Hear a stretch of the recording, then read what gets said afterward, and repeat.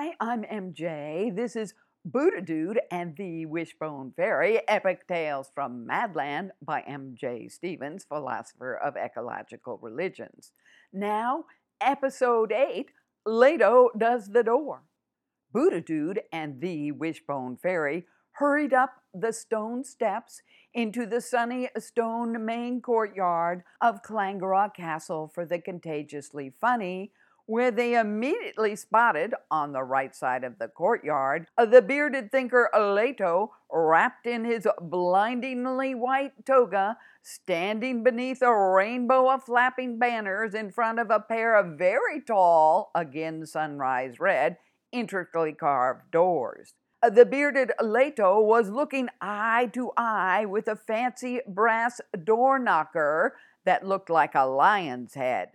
Laytoe's back was to them, but they could hear echoing off the sunny stone main courtyard Laytoe's politely but authoritatively inquiring of the commonly observable fancy brass lion's head door knocker if it had ever met the imagined, eternal, unchanging, archetypal fancy brass lion's head door knocker that Laytoe had thought up in his imagination.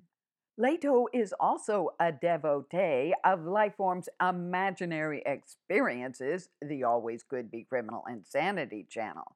Good partners value imaginary experiences as sources of personal healing and cautiously testable new ideas.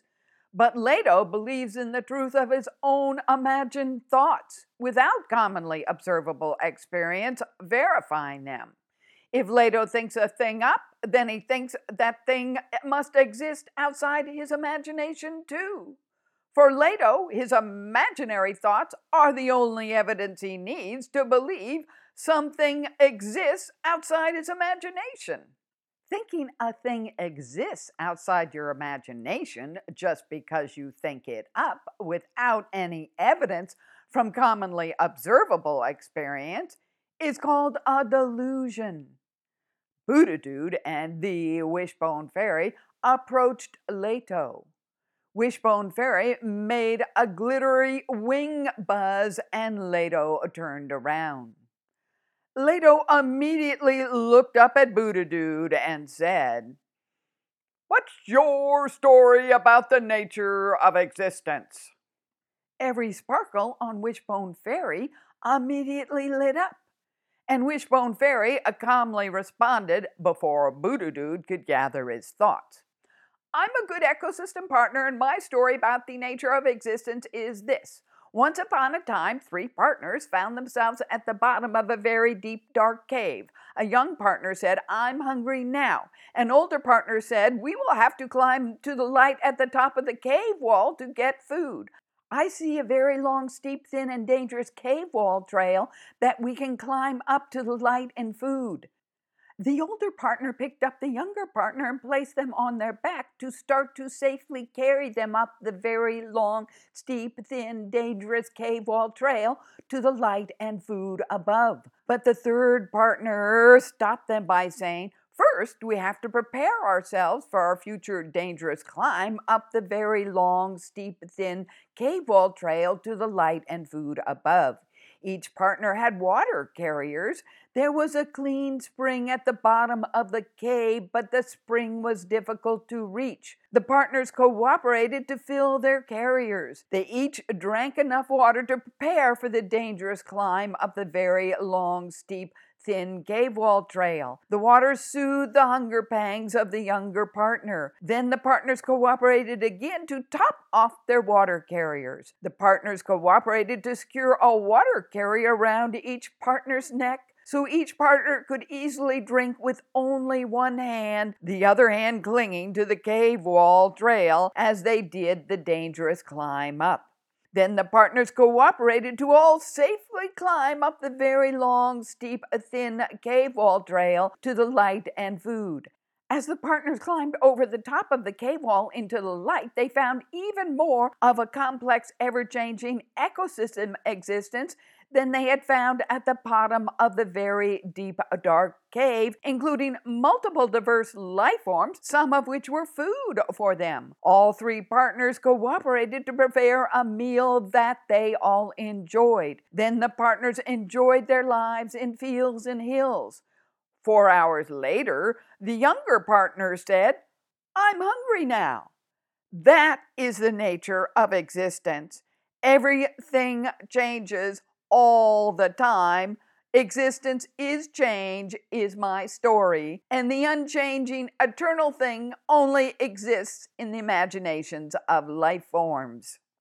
Laytoe made a disturbed snort, then probed.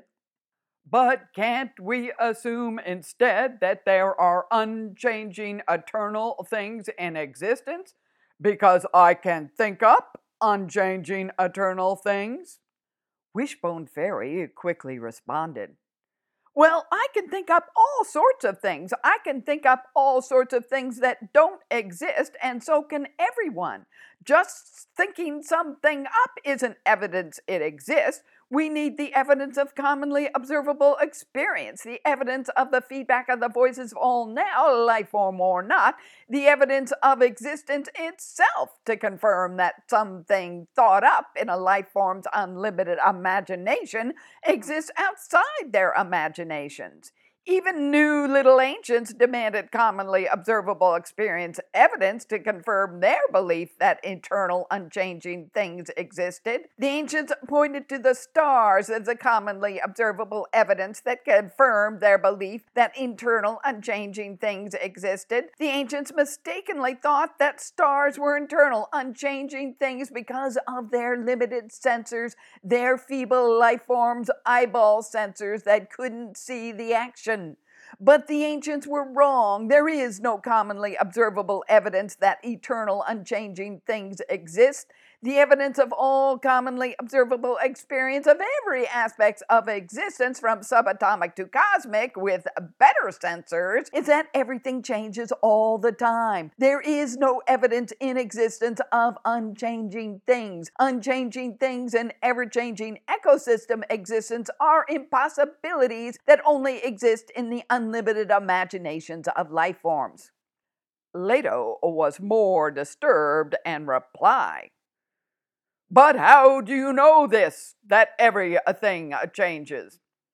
Wishbone Fairy quickly responded again. Commonly observable experience, the voices of the feedback of all now, life form or not, is the evidence that everything changes. The evidence that existence presents itself about its nature is that everything changes in every aspect, from subatomic to cosmic, all the time. There is no commonly observable evidence of any unchanged eternal thing. All evidence is existence is change.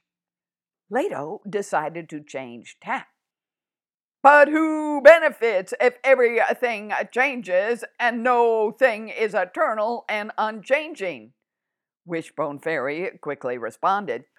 Good ecosystem partners benefit because everything changes all the time and everything is recycled through simple systems in ever-changing ecosystem existence. This is the one and only life of all life forms, their one and only chance for justice, forgiveness, reward, and rapture. For good ecosystem partners, because this is the one and only life of all, fairness makes right. Fairness, aiming to secure for all their only chance for justice, forgiveness, reward, and rapture, is right now. Existence itself is neither fair nor unfair. It is a life form's response to existence that is fair or not. A life form chooses to respond to existence fairly or unfairly. Bad ecosystem partners choose to be unfair and cruel. They choose that might makes right in cultures of abuse. They choose the purpose of their existence is to cause harm and deny benefit to gain unfair profits for themselves. And bad partners who choose to believe in imagined, unchanging, eternal things are cultural bullies who ignore, dismiss, deny, or justify their own bad behaviors by blaming them on the imagined commands of imagined, unchanging, eternal things.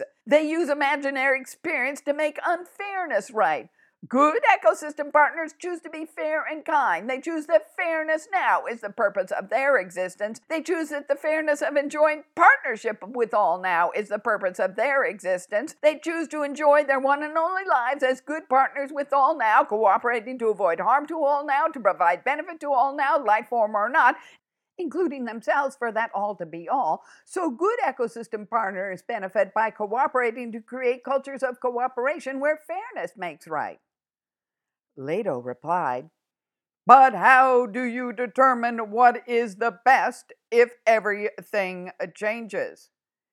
Wishbone Fairy said, "There is nothing to conserve in ever-changing existence because ecosystem existence is complex. There are multiple causes and multiple effects for everything, and because life feeds on life in recycling ecosystem existence, all benefits are harms to some partners sometimes, and all harms are benefits to other partners other times. So good ecosystem partners aim for the best for all now to the best of their understanding now." Laytoe asked, "What else might I ask?" But Booduh, concerned about the fact that there was no doorkeeper in an epic downpour, a downpour right out of this Madland epic, broke in. "You might ask why we are sopping wet. And to add to your commonly observable experience without further dialogue, doorkeeper a Big Ham has rolled down Hysterical Hill through the always plum-purple haze of evergreen hyssop, and under the boundless bridge which crosses over the ribbon of Infinity River beyond the Toral Range, which was flash flooding so epically hard that it immediately carried a Big Ham away in its roiling froth." Laytoe calmly replied, "Again, he always seems to get himself locked out when he lets someone in. Why do you think a Big Ham gets himself locked out so often?" Wishbone Fairy piped in, "Cultural freedom. A Big Ham is a cultural slave master who must be obeyed as he causes harm and denies benefit to gain unfair profit for himself. Good ecosystem partners are culturally free to avoid harm and provide benefit to all now and cooperate to give fair feedback to bad partners to stop harms and restore benefits." Then Booduh broke in again. "Someone has to be a doorkeeper in an epic downpour." Booduh could see that Laytoe was about to question why he thought that was necessary, so he calmly seized Laytoe by the neck of his blinding white toga, slowly and gently lifted him so his toes were still touching the floor, and began to tiptoe Laytoe down to the door to be doorkeeper, as Booduh firmly reminded Laytoe. "Someone has to be a doorkeeper in an epic downpour in order to be a good partner and avoid harm to all now and provide benefit to all now, life form or not, and let life forms avoid the harm of an epic downpour. That is why a doorkeeper is needed in an epic downpour." As Booduh gently but firmly set Laytoe down before the castle front door, he instructed Laytoe, "Be a good partner, a doorkeeper, while we seek out Kung Foolish. And where is Kung Foolish?" Laytoe was about to ask why Booduh wanted to know, but he did commonly observe the darkening look on Boodoo's looming face and pointed up the stairs.